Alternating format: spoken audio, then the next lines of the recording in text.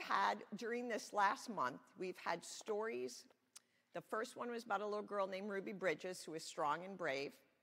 The next week was about a woman whose name is Katherine Johnson, who was so smart, and she helped them land the NASA Apollo safely. Last week, we heard about a man whose name was Garrett Morgan, who invented the stoplight. Who even thought that a stoplight had to be invented?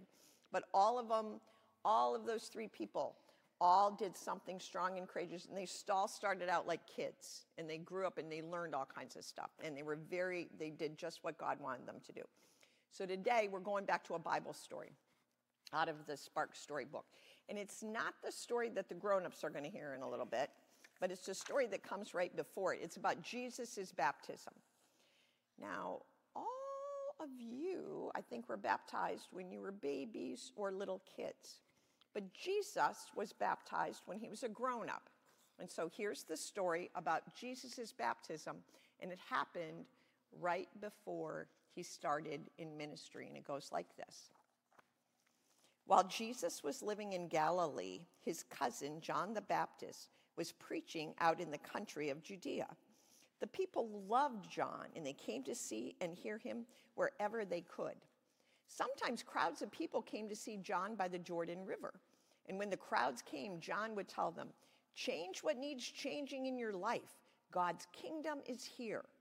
And the people would promise to change their lives, and then John would baptize to show them that they were a new person in God's eyes.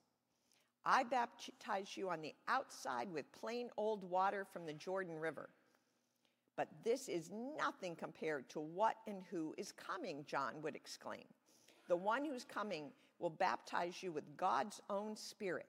And with God's Spirit, you will be changed from the inside out."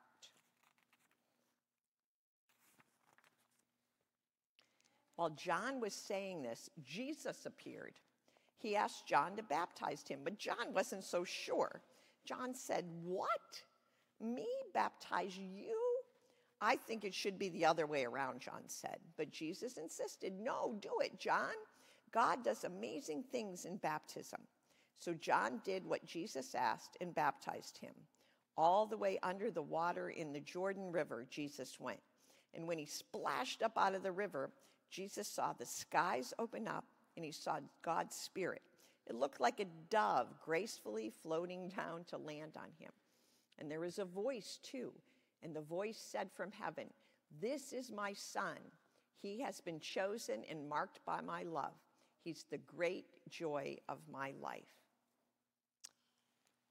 And that's how it ended in the baptism. And it says, then Jesus went out into the wilderness, and that's the story we're going to hear in a little bit with the grown-ups.